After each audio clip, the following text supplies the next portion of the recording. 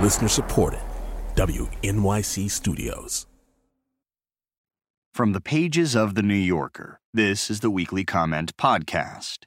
In Get Out and Vote, George Packer reports on how the midterm elections are the last obstacle to Trump's consolidation of power, and the greatest obstacle to voting is the feeling that it doesn't matter.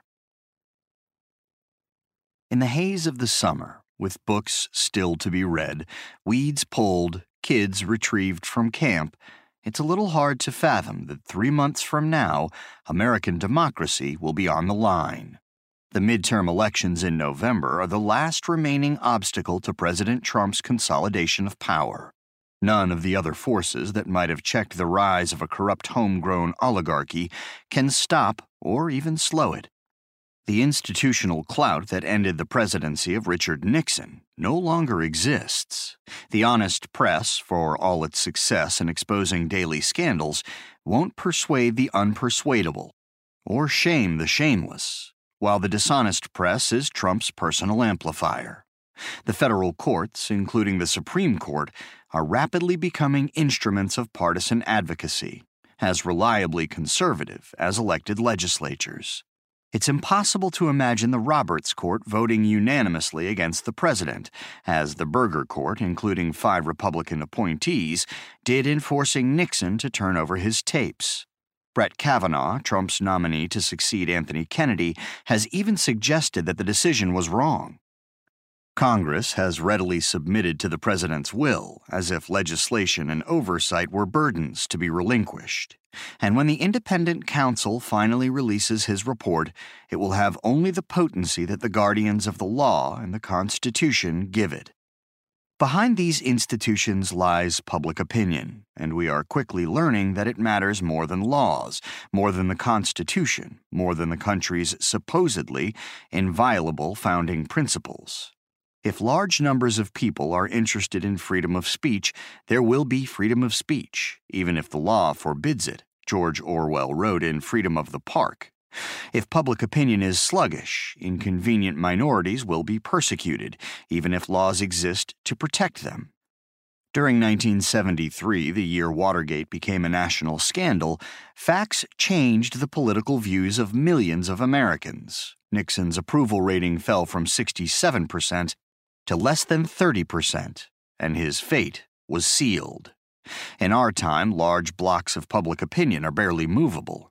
Trump's performance in Helsinki, declaring himself on the side of Russia against his own intelligence agencies and the integrity of American elections, received favorable reviews from 80% of Republicans. Yet public opinion still plays a central role in safeguarding democracy, and it becomes decisive through voting. Demonstrations can capture attention and build solidarity.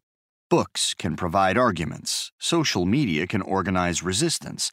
But if the Republicans don't suffer a serious defeat in November, Trump will go into 2020 with every structural advantage. Democrats have a habit of forgetting to vote between presidential elections. Republican turnout has exceeded or equaled Democratic turnout in every midterm since 1978, no matter which party held the presidency, with an average margin of 3%, more than enough to decide control of Congress in a closely divided election. The demographic groups that are least likely to vote, young people, Latinos, and those with a high school education or less, tend to be Democratic constituencies. This tendency has been especially stark in the past 2 midterm cycles. In 2014, the turnout among eligible voters aged 18 to 29 was 17%, 1 in 6. The disappearing Democratic voter also had an effect on the latest presidential election, when, for example, African American turnout dropped almost 5% from 2012, a crucial difference in the 3 key states that gave Trump the Electoral College.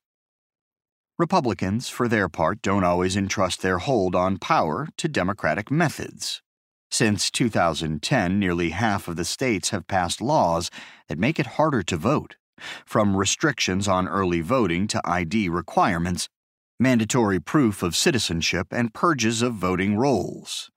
The purpose of these laws is not to fight a mythical epidemic of fraud. but to depress turnout of normally Democratic constituencies. They show incremental signs of success. A government study found that new laws reduced turnout in 2012 in Kansas and Tennessee by 2 or 3%, notably among young and black voters. Other states have expanded the franchise, particularly to former felons. But Republican control of 2/3 of state legislatures and the shift of courts to the right give the momentum to efforts to curtail voting. Gerrymandering is another effective tool for staying in power. The Brennan Center for Justice recently released a report on the effects of redistricting in states like Michigan, North Carolina, Ohio, and Texas. Algorithmic mapping has grown so precise that Republican legislatures have created a 16-seat advantage in the House of Representatives that remains impervious to standard electoral pressures. In November, just to achieve a bare majority, Democrats will have to win the national congressional vote by nearly 11%. Other studies put the number at around 7%. And legislatures elected this year will redraw state and federal districts after the 2020 census.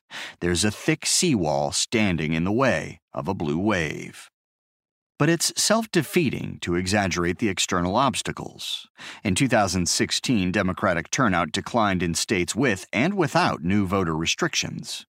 Gerrymandering is a time-honored practice of both parties. Look at Maryland's House delegation.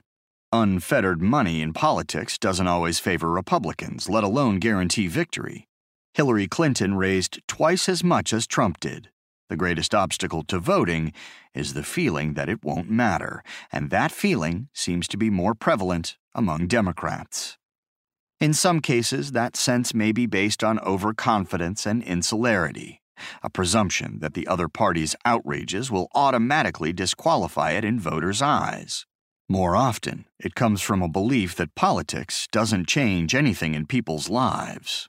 For 2 generations, the Republican Party has been an expression of grassroots conservatism, most recently the fever that's ceded the party to Trump. Meanwhile, the Democratic Party has grown less connected to its voters. It's like a neglected building, perennially on the edge of collapse, which left-leaning Americans occasionally use for some purpose and then abandon. This year, something seems to be changing.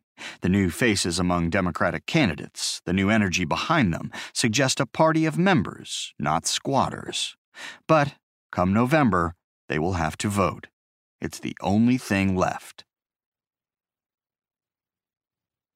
That was Get Out and Vote by George Packer from Part 1 of the New Yorker magazine's double issue for August 6th and August 13th, 2018. Narrated by Jamie Rennell. Also in the magazine, Ariel Levy on Nicole Holofcener, Ronan Farrow on Leslie Moonves, Patrick Radden-Keefe on Astrid Hulleder's Judas, Nathan Heller on San Francisco, Emily Nussbaum on Sacha Baron Cohen, Alejandro Chakov on Jorge Barón Biza, Hilton Alls on Straight White Men, Anthony Lane on Mission Impossible Fallout and Puzzle, fiction by Richard Ford, and more. Audible.com produces a weekly audio edition of The New Yorker. To subscribe, or to download individual issues, we invite you to go to www.audible.com and enter New Yorker in the search box. To subscribe to the Comment podcast, go to www.newyorker.com or to the New Yorker Room on the iTunes Store.